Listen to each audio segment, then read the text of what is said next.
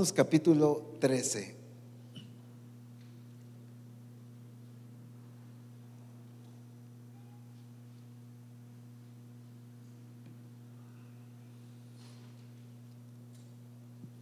Creo que hoy, y digo creo porque con ustedes no se sabe, ¿verdad? Que ustedes son tremendos, hay mucha riqueza y de ahí se pica uno, pero creo que hoy estaremos terminando ya el recorrido que hemos hecho en estos dos capítulos de Romanos. Romanos capítulo 13, y voy a volverlo a leer desde el verso 1. Sométase toda persona a las autoridades superiores, porque no hay autoridad sino de parte de Dios, y las que hay por Dios han sido establecidas. De modo que quien se opone a la autoridad, a lo establecido por Dios resiste, y los que resisten acarrean condenación para sí mismos. Porque los magistrados no están para infundir temor al que hace el bien, sino al malo. ¿Quieres pues no temer la autoridad? Haz lo bueno y tendrás alabanza de ella, porque es servidor de Dios para su bien. Pero si haces lo malo, teme, porque no en vano lleva la espada, pues es servidor de Dios, vengador para castigar al que hace lo malo. Por lo cual es necesario estarles sujetos, no solamente por razón del castigo, sino también por causa de la conciencia. Pues por esto pagáis también los tributos, porque son servidores de Dios que atienden continuamente a esto mismo. Pagad a todos lo que debéis, al que tributo, tributo, al que impuesto, impuesto, al que respeto, respeto, al que honra, honra. No debáis nada a nadie, sino el amaros unos a otros, porque el que ama al prójimo ha cumplido la ley. Porque no adulterarás, no matarás, no hurtarás, no dirás falso testimonio, no codiciarás, y cualquier otro mandamiento en esta sentencia se resume: amarás a tu prójimo como a ti mismo. El amor no hace mal al prójimo, así que el cumplimiento de la ley es el amor. Y esto, en otras versiones dice: haced esto, todo esto que he venido hablando, hagan esto.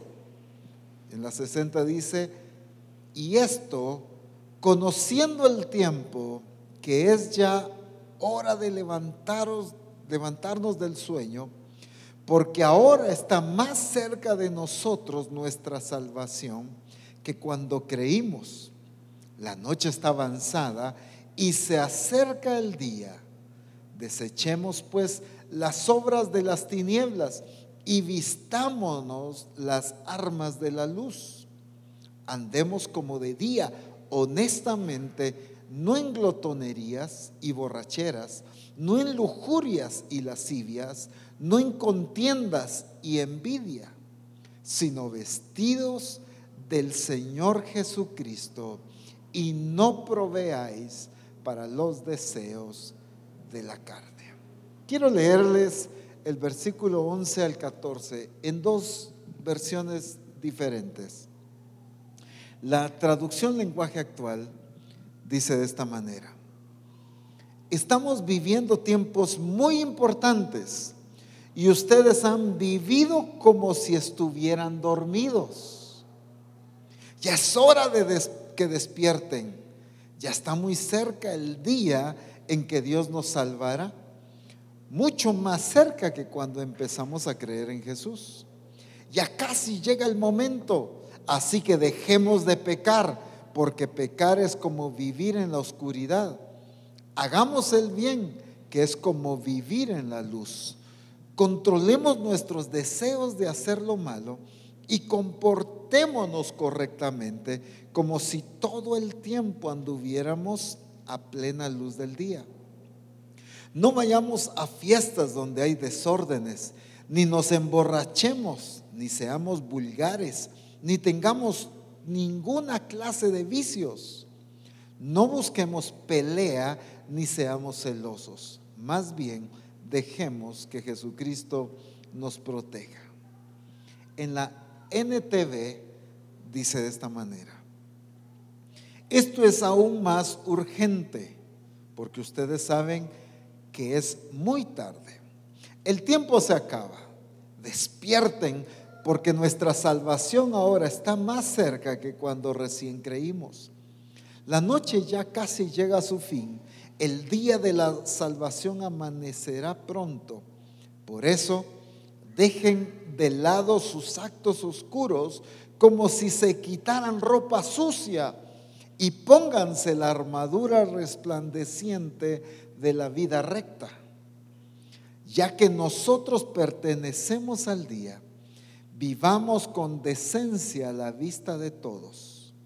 No participen en la oscuridad de las fiestas desenfrenadas y de las borracheras. No vivan en promiscuidad sexual o inmoralidad, ni se metan en peleas, ni tengan envidia.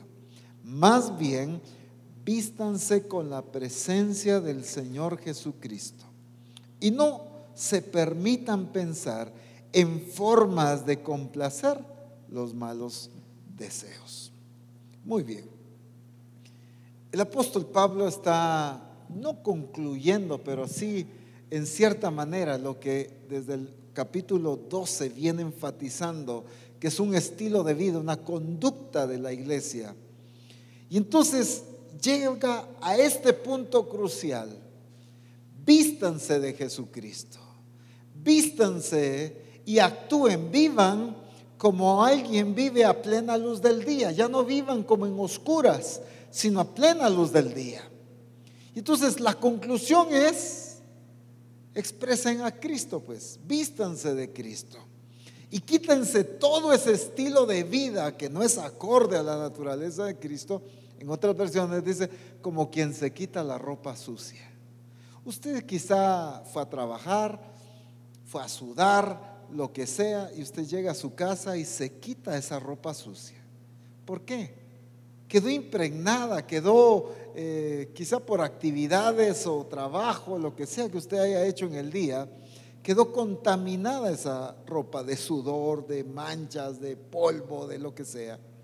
Y usted se la quita, pero ¿qué hace? Se la quita toda, pues. ¿De qué serviría quitarse una parte y dejarse otra y ponerse y mezclar la ropa limpia con la ropa sucia que tiene toda sudada? Usted se quita toda la ropa sucia y se va a poner una ropa limpia. La ropa limpia le va a dar totalmente una imagen diferente a cuando usted viene quizá todo lleno de lodo, de tierra, de grasa, de lo que sea. ¿Han visto ustedes cómo sale un mecánico después de trabajar todo el día? Un albañil después de trabajar todo el día. Incluso hasta un carpintero, ¿no? Todo el aserrín y todo. ¿Cómo salen? Esta gente tiene su ropa especial con el que trabajan. ¿Por qué? Para ensuciar. Después termina, en muchos lugares encontramos a trabajadores, termina su hora laboral y entonces ellos llevan su maletita, y ahí hay mochilas por si alguien necesita, ¿verdad? Y en su mochila, así como las que estamos vendiendo aquí, llevan su ropa y se cambian. Y es otro, hasta bien peinaditos y todo, y cambió. Aquel pintor que estaba todo manchado, aquel mecánico que había quedado todo lleno de grasa, ahora sale, pero muy limpio. ¿Por qué está diciendo? Quítense ese estilo de vida, todas esas acciones de oscuridad, como quien se quita la ropa sucia, y revístanse de Cristo, vístanse de Cristo. Pero que todas nuestras acciones, dice, que sean como una persona que vive a plena luz del día. ¿Cómo actúa alguien a plena luz del día? Lo que quiere decir es cuando no hay nada oculto, pues, cuando todo se ve tan claramente. ¿Cuándo? No se tropieza, tiene cuidado. ¿Por qué? Porque es fácil que cualquiera lo vea. Pero si todo está en oscuras, dice, aquí no me está viendo nadie. Y alguien puede hacer algo indebido. ¿Por qué? Porque nadie lo está viendo. En lo oscuro es que regularmente se hacen las mayores atrocidades, aunque hoy en día es otra historia, ¿verdad? Agarran parejo el día. Pero el énfasis que está haciendo aquí es que regularmente la conducta en oscuridad, nadie me está viendo, yo puedo hacer otra cosa, pero a plena luz del día, ¿qué pasa? ¿Cómo se comporta la gente a plena luz del día? Cuando todo el mundo lo está viendo, su actuar es quizá más responsable, más decente. ¿Por qué? Porque lo están viendo. Entonces, no está diciendo la Escritura, sean hipócritas pues porque la gente los está viendo. No. Que el estilo de vida del cristiano es como alguien que anda a plena luz del día. No tiene nada que ocultar, no está haciendo cosas ocultas, no va a hacer algo malintencionado, sino todas sus acciones van a ser correctas, que la gente lo pueda ver. Recuerden que hemos resaltado anteriormente que somos luz del mundo. Dios nos ha puesto como luz a la iglesia. El Hijo de Dios, el cristiano, es luz para el mundo. Y la luz no se puede ocultar, si no pierde su función. La luz es para alumbrar y se ubica en la parte más alta de la habitación, para que pueda cubrir de luz a toda la habitación. Pero ¿qué pasa con el cristiano? A veces nuestras acciones no son correspondientes o que correspondan a la naturaleza de Cristo. Y entonces quizá hay mucho cristiano que delante de los hermanos, delante de la iglesia, pues actúa de una manera. El apóstol Abraham cuenta un testimonio que hace muchísimos años, si no estoy mal, creo que fue en Zacapa cuando él estaba pastoreando allá. Había una persona que llegaba a la iglesia y de repente él iba caminando en la calle, el apóstol Abraham, y vio que a la distancia venía este hermano de la iglesia, pero venía fumando esta persona, y venía fumando. Y cuando vio al apóstol, agarró el cigarro con la mano y empezó a caminar cerca de él. Y entonces el apóstol lo vio, y entonces le empezó a entablar plática, ¿cómo está? Bien, y él queriéndose despedir, y él le seguía platicando porque sabía que tenía el cigarro en la mano, ¿verdad? Ya intencionalmente le siguió la plática. Hasta el momento pues dijo, se quemó y lo tiró y dijo, perdón, pero es que me quemé. Y, no, yo ya lo había visto, le dijo, por eso le seguí la plática. Eso es lo que pasa, que actuamos como en oscuridad, cuando nadie nos ve. Ahorita no están los hermanos, ahorita nadie, puedo hacer esto, puedo hacer lo otro. Pero a plena luz del día significa, yo no tengo nada que esconder. Voy a actuar como un hijo de Dios donde quiera que esté, sea en el trabajo, sea en la familia, sea en el vecindario, sea donde sea. Tengo que actuar con tal libertad. ¿Por qué? Porque somos hijos de Dios. Y entonces está llevando a que todo el estilo de vida sea totalmente abierto. Ahora, en los versos anteriores del capítulo 13 y en todo el capítulo 12, el Espíritu Santo nos está hablando sobre la conducta de los hijos de Dios, de la iglesia, el diseño de Dios para la iglesia. Y hemos resaltado ya varias veces en nuestra relación ante Dios, en nuestra relación a nosotros mismos, en nuestra relación con los hermanos de la iglesia, pero también con los que no son parte de la iglesia, con el prójimo, con todo el mundo. Entonces, estos dos capítulos abarcan una relación completa, toda la expresión. Pero entonces viene el Espíritu Santo a través del apóstol Pablo y le escribe a la iglesia. Si leemos en la versión 60, dice de esta manera, el versículo 11: y esto conociendo el tiempo, que ya es hora de levantarnos del sueño. Pero la traducción lenguaje actual dice, estamos viviendo tiempos muy importantes. Pero miren, y ustedes han vivido como si estuvieran dormidos. ¿Por qué usa esta expresión? La iglesia estaba viviendo como si estuviera dormida. ¿A qué se refiere? No se refiere a una inactividad. Hablando de actividades de iglesia, pues, no está hablando de eso. ¿A qué se refiere? No está sobria. Sí, no está lúcida. Pero ¿qué era lo que estaba adormecido en la iglesia? La expresión de Cristo. Estaban adormecidos. ¿Por qué? Porque la iglesia en Roma, pues obviamente se reunía, escuchaban palabras, sin duda alguna cantaban, adoraban a Dios, quizá oraban, tal vez tenían actividades. O sea, si viéramos el tipo de vida religiosamente hablando, pues estaban bien.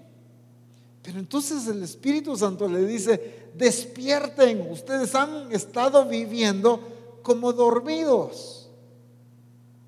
No, momentito, aquí no hay ningún dormido. Mire las actividades que tenemos programadas.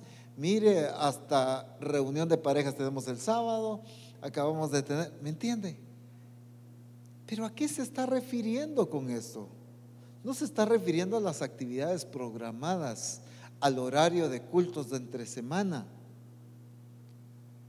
Hace muchos años, quizá la mayoría de ustedes no experimentó esto, pero hace muchos años la vida de la iglesia era tener cultos todos los días de la semana.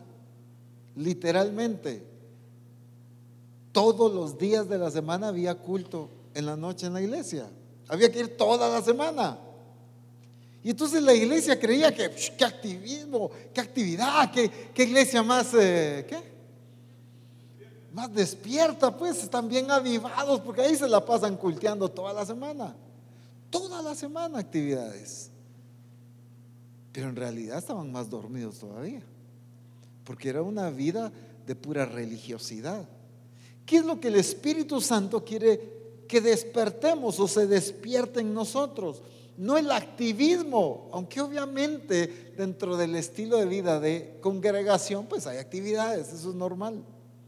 Pero no es el activismo que el Señor quiere despertar en nosotros, sino es la expresión de Cristo en nosotros. ¿Cuánto cristiano? Fíjense pues, todo nacido de nuevo, lo decíamos el domingo, todo, o el martes, ya me hago bolas con los mensajes. Todo nacido de nuevo tiene la naturaleza de Cristo, ¿sí o no? Estoy hablando del nacido de nuevo conforme a las Escrituras, porque hoy en día muchos creen que nacieron de nuevo, pero no porque crean que alguien nació de nuevo significa que lo hizo. Hay una sola forma de nacer de nuevo, y es como la Escritura dice, pues, punto. No, pero es que mire que yo sí lo hice de todo corazón, lo haya hecho de todo corazón, pero si no lo hizo como Dios le dijo que lo hiciera, pues no ha nacido de nuevo, punto. Pero entonces, toda persona que ha nacido de nuevo tiene la naturaleza de Cristo, tiene la simiente de Dios, ¿sí o no? Pero entonces, ¿por qué no cambia? ¿Por qué tanto pecado? Porque no se expresa la naturaleza de Cristo. ¿Por qué?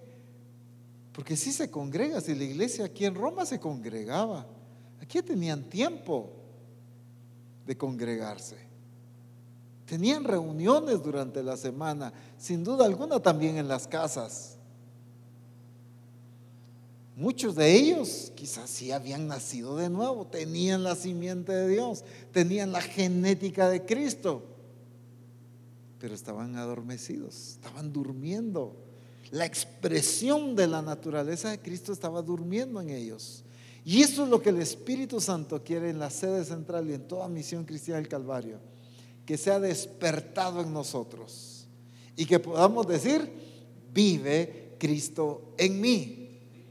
Así como lo que el Señor nos va a hablar en el Congreso, vive Cristo en mí, porque ya no es una iglesia adormecida, sino es una iglesia despierta, una iglesia activa. Pero cuando hablo de activa, no hablo de actividades. activa en la expresión de la naturaleza de Cristo. La iglesia aquí, si usted lee todo lo que el apóstol Pablo les habla, habían experimentado la misericordia del Señor, habían recibido el don del Espíritu Santo, habían sido salvos, pero estaban adormecidos. Y eso es lo que el Señor, por medio de su siervo, estaba despertando en la iglesia, y por medio de su Espíritu Santo está despertando en nosotros. Que nosotros seamos una iglesia que verdaderamente exprese la naturaleza de Cristo. Y en el inicio de estos versos que leímos, en el capítulo 11, les habla de despertarse. Pero al final, ya en los últimos versos, está hablando de vivir y de expresar la naturaleza de Cristo. Todo lo carnal debe morir, todo lo carnal debe dejarse de hacer. Y por eso hace un pequeño resumen de 6 cosas divididas en 3 pares diferentes, de situaciones que la iglesia tiene que dejar de hacer, porque no son expresiones de la naturaleza de Cristo. Se los leo en estas versiones nuevamente y luego lo leemos en la 60 una vez más. En la TLA dice: no vayamos a fiestas donde haya desórdenes, ni nos emborrachemos, ni seamos vulgares, ni tengamos ninguna clase de vicios. No busquemos pelea, ni seamos celosos. En la NTV dice: no participen en la oscuridad de las fiestas desenfrenadas y en las borracheras. No vivan en promiscuidad sexual o inmoralidad, ni se metan en peleas. No tengan envidia, más bien vístanse con la presencia de nuestro Señor Jesucristo. En la 60 lo dice de esta manera: andemos como de día, honestamente, no en glotonerías y borracheras. Qué interesante la forma en que lo traducen otras versiones, glotonerías, porque si solo lo hubiéramos leído en la 60, solo lo vemos desde la perspectiva de comer. Pero aquí, ¿cómo traducen glotonerías? En otras versiones: satisfacer los placeres de la carne. ¿Qué más? Fiestas donde haya desórdenes. Entonces sí voy a ir a una donde haya orden. No, ¿verdad? O sea, no está hablando de eso. Fíjense pues, glotonerías y borracheras, lujurias y lascivias, contiendas y envidias. Todo eso dice en la 60. Perdón. Eso no dice. Desechemos pues las obras de las tinieblas. Desechemos pues las obras de las tinieblas. Era lo que resaltaba en las otras traducciones, es como quitémonos como la ropa sucia y vistámonos las armas de la luz. Qué interesante esa expresión. Las armas de la luz. ¿Qué dicen las otras versiones? Solo léanme esta expresión, no me lean todo el verso, solo la expresión, las armas de la luz, en otras versiones.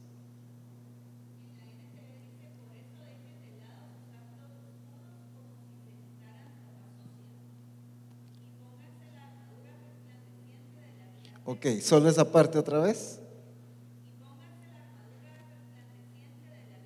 Y pónganse la armadura resplandeciente.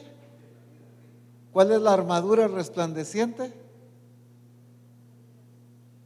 Una vida recta. Esa es una armadura. Ok, ¿cómo dice en otra versión? Solo esa parte. Más bien dejemos que Jesucristo nos proteja. Ajá. Revistámonos de luz como un soldado se reviste de su armadura. Fíjense en la comparación, qué interesante. Así como el soldado, para enfrentar una batalla, se pone su armadura para protegerse. Los que vienen los días martes le van a encontrar mucha relación a lo que estudiamos de la armadura espiritual hace un tiempo atrás. La comparación que hace aquí de un soldado para enfrentar la batalla, se pone su armadura. Así el Hijo de Dios debe vestirse, ¿pero de qué? ¿Cuál es la armadura con la que debe vestirse? De luz. Ahora, ¿cómo así de luz? Apóstol, ¿y en qué tienda venden eso? ¿En qué supermercado? ¿A qué se está refiriendo ahí cuando habla de luz?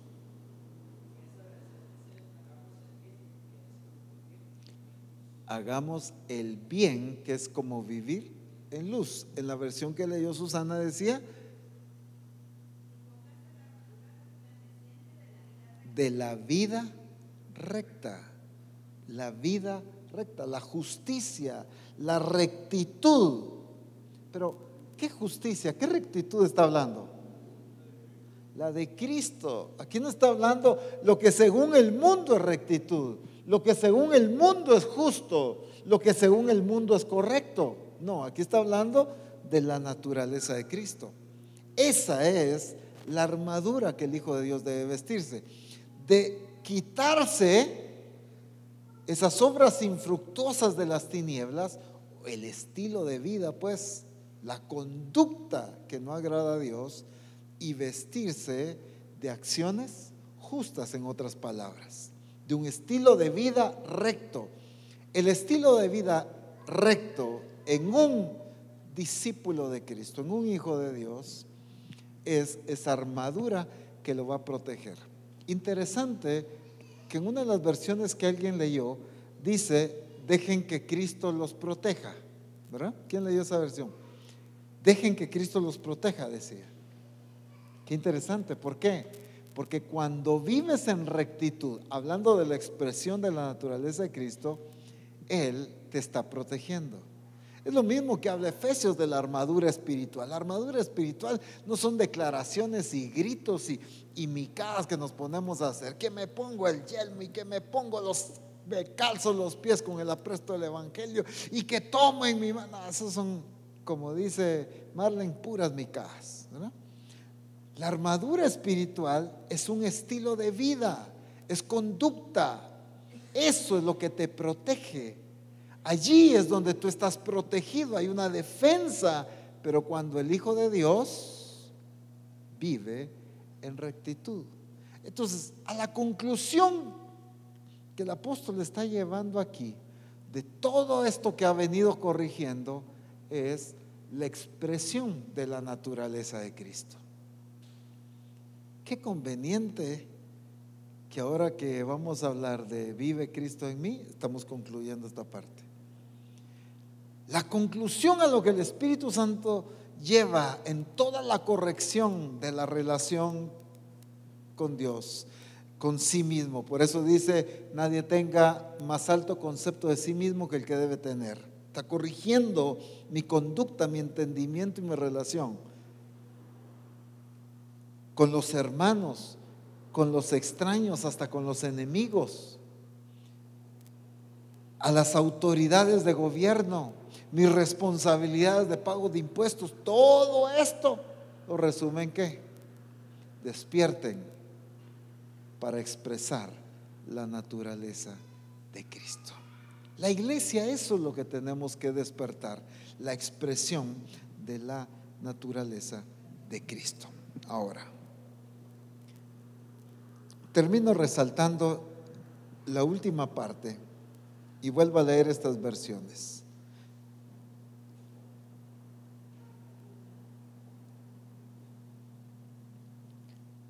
En la TLA dice: más bien dejemos que Cristo nos proteja. En la NTV dice: vístanse con la presencia del Señor Jesucristo. Y en la 60 dice: sino vestíos del Señor Jesucristo.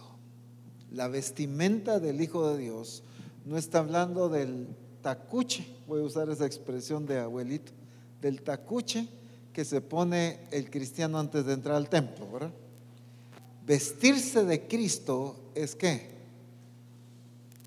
Es caminar como Él, es actuar como Él, es vivir como Él, es hablar como Él, perdón, andar como Él anduvo. Eso es vestirse de Jesucristo.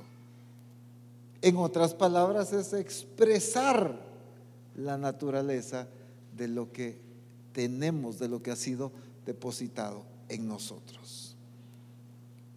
Entonces, concluye el verso 14: y no proveáis para los deseos de la carne, y no se permitan pensar en formas de complacer los malos deseos, dice esta versión. No se permitan pensar en formas de complacer los malos deseos. ¿Por qué? Porque la función del Hijo de Dios es vestirse de la naturaleza, de la expresión de Cristo, y no estar alimentando los deseos de la carne. Ahí está la diferencia. No puedo pretender venir a la iglesia a que me vistan de Cristo, pero yo en mi casa estar alimentando, ¿me entiende? O en el trabajo, o donde sea, pues, ¿verdad? Yo no puedo ir en mi vehículo alimentando mi carne. Pero aquí en la iglesia, la apóstol, póngame el tacuche y Cristo, ¿verdad? Póngame, yo hoy sí vengo dispuesto a vestirme.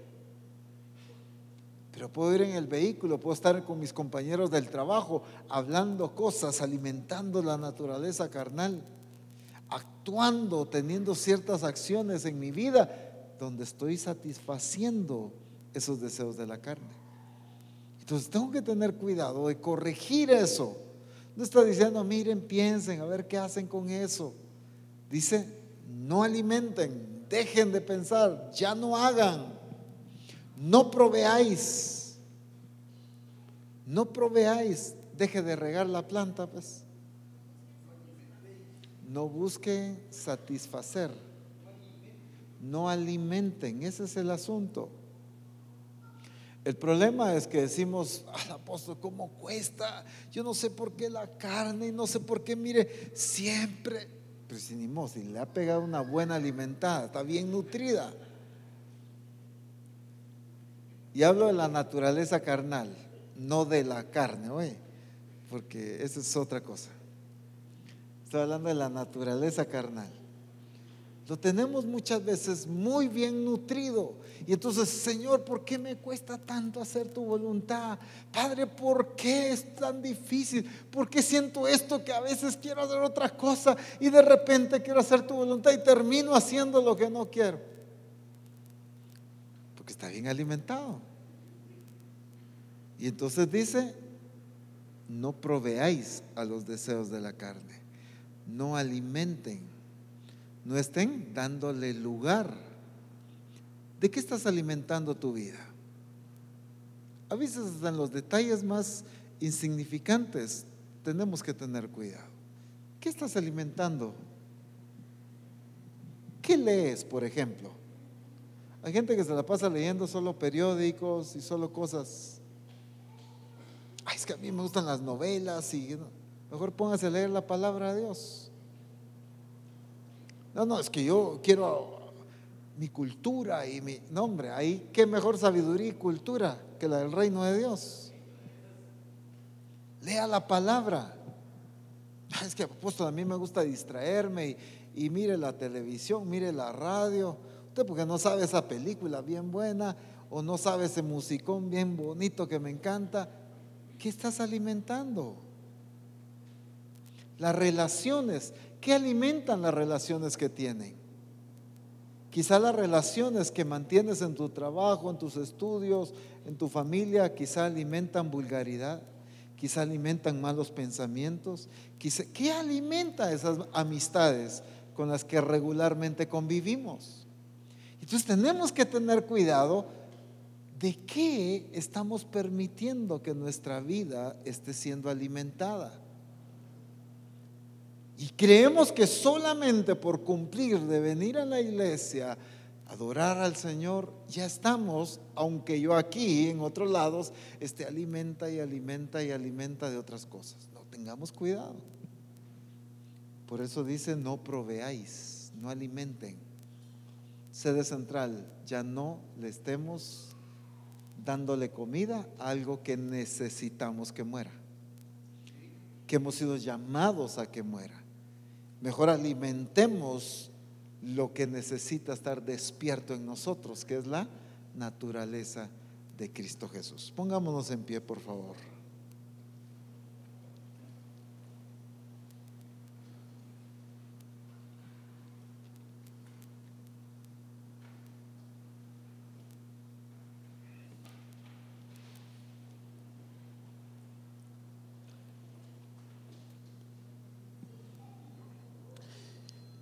Una vez estaba una persona, y es que mire, fíjese que me vinieron a contar esto y lo otro, y mire que me contaron también y me contaron allá, y entonces estábamos con otros pastores y le preguntaban: mire, ¿y usted por qué le vienen a contar tanto chisme? Pues yo no sé, yo no tengo la culpa. Es que usted parece imán de chismes, le dijimos. Usted atrae todo. ¿Por qué? Porque encontraron tierra fértil en usted. Y esta persona siempre tenía un reporte diferente de los demás. Terrible. ¿Por qué? Porque había permitido alimentarse. Y entonces sus acciones, su conducta eran el resultado de lo que él había alimentado, que eran los chismes. Tengamos cuidado que alimentamos. ¿De qué estás alimentando tu alma? ¿De qué alimentas tu espíritu?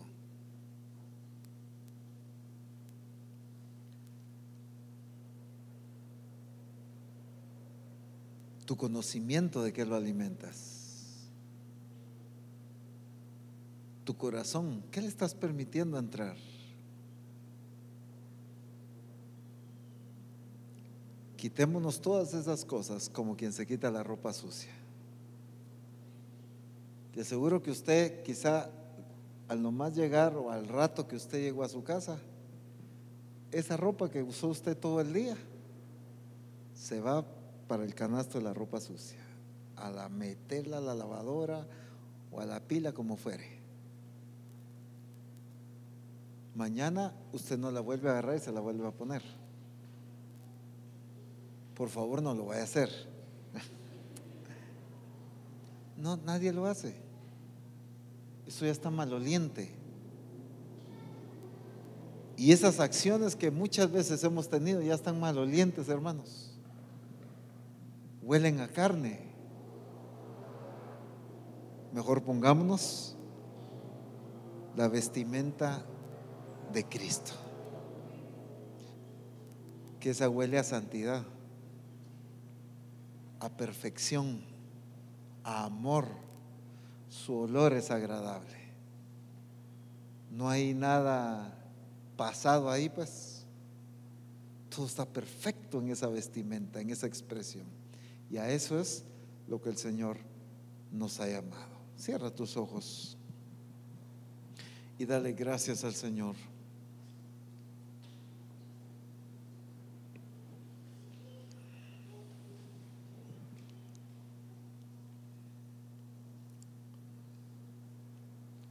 Porque en ti ya fue puesta la simiente, ya está la naturaleza. Pero sede central, Misión Cristiana del Calvario, despertemos. Ya no vivamos como una iglesia dormida en nuestra expresión de la naturaleza de Cristo.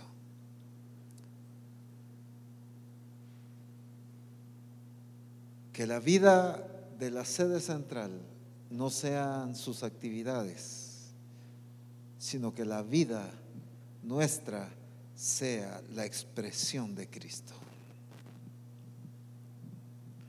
En el nombre de Jesús. Señor, gracias.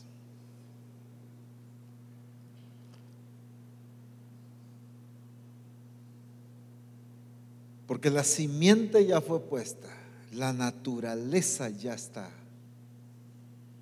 Y este es el tiempo de expresar esa naturaleza. Y podemos declarar: ya no vivo yo, mas vive Cristo en mí. Eres tú el que vives y eres tú el que se expresa. Para eso nos predestinaste, para eso nos has escogido y para eso has estado obrando en nuestras vidas. Este es el tiempo de la expresión tuya a través de nuestras vidas. En el nombre maravilloso de nuestro Señor Jesucristo te damos gracias, Señor. Amén. Bendito el nombre de Jesús. Así que ¿cómo vamos a andar? Vivitos y coleando, ¿verdad? Pero vestidos de Cristo, vivos en la expresión de la naturaleza de Cristo. Bendito sea el nombre del Señor.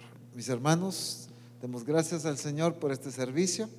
Y pues allá están las ventas, y todo esto es para tanto la mudanza como para la actividad del cuerpo ministerial. Les comparto que a Dios gracias por el trabajo de los hermanos, pero también por la colaboración de ustedes. Ya se ha estado reuniendo bonito dinero, ya solo de ventas ahí. El día domingo ya iban como 1,700 y pico, ¿verdad? Solo de ganancia, ya aparte de todos los gastos que se están sacando, ¿verdad? Pura ganancia, solo de esas ventas de panes, café y esas cosas. Gracias también a ustedes por colaborar. Que el Señor les dé más hambre, ¿oyeron? Y les dé el dinero para poderlo comprar. Así que gracias a Dios, porque pues eso nos está llevando cada vez más cerca. Hoy me ponía a pensar y dije, pues ya gracias a Dios vamos reuniendo con esta actividad del sábado, pues pegamos otro empujón para la mudanza. Y yo le quiero decir: Señor, nosotros ya estamos listos. Eso le quiero decir, pero todavía no se lo puedo decir. Decirle: Señor, ya estamos listos, solo te espero a ti que nos digas dónde está el lugar, ¿verdad? ¿Están emocionados? Bueno, yo también. Y yo le quiero decir: Señor, estamos listos financieramente para mudarnos.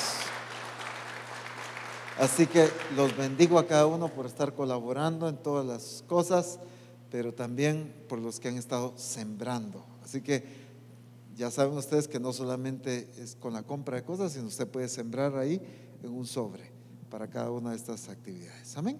Señor, gracias por tu bendición, por tu presencia y por tu manifestación en nuestras vidas. Que cada día, Señor,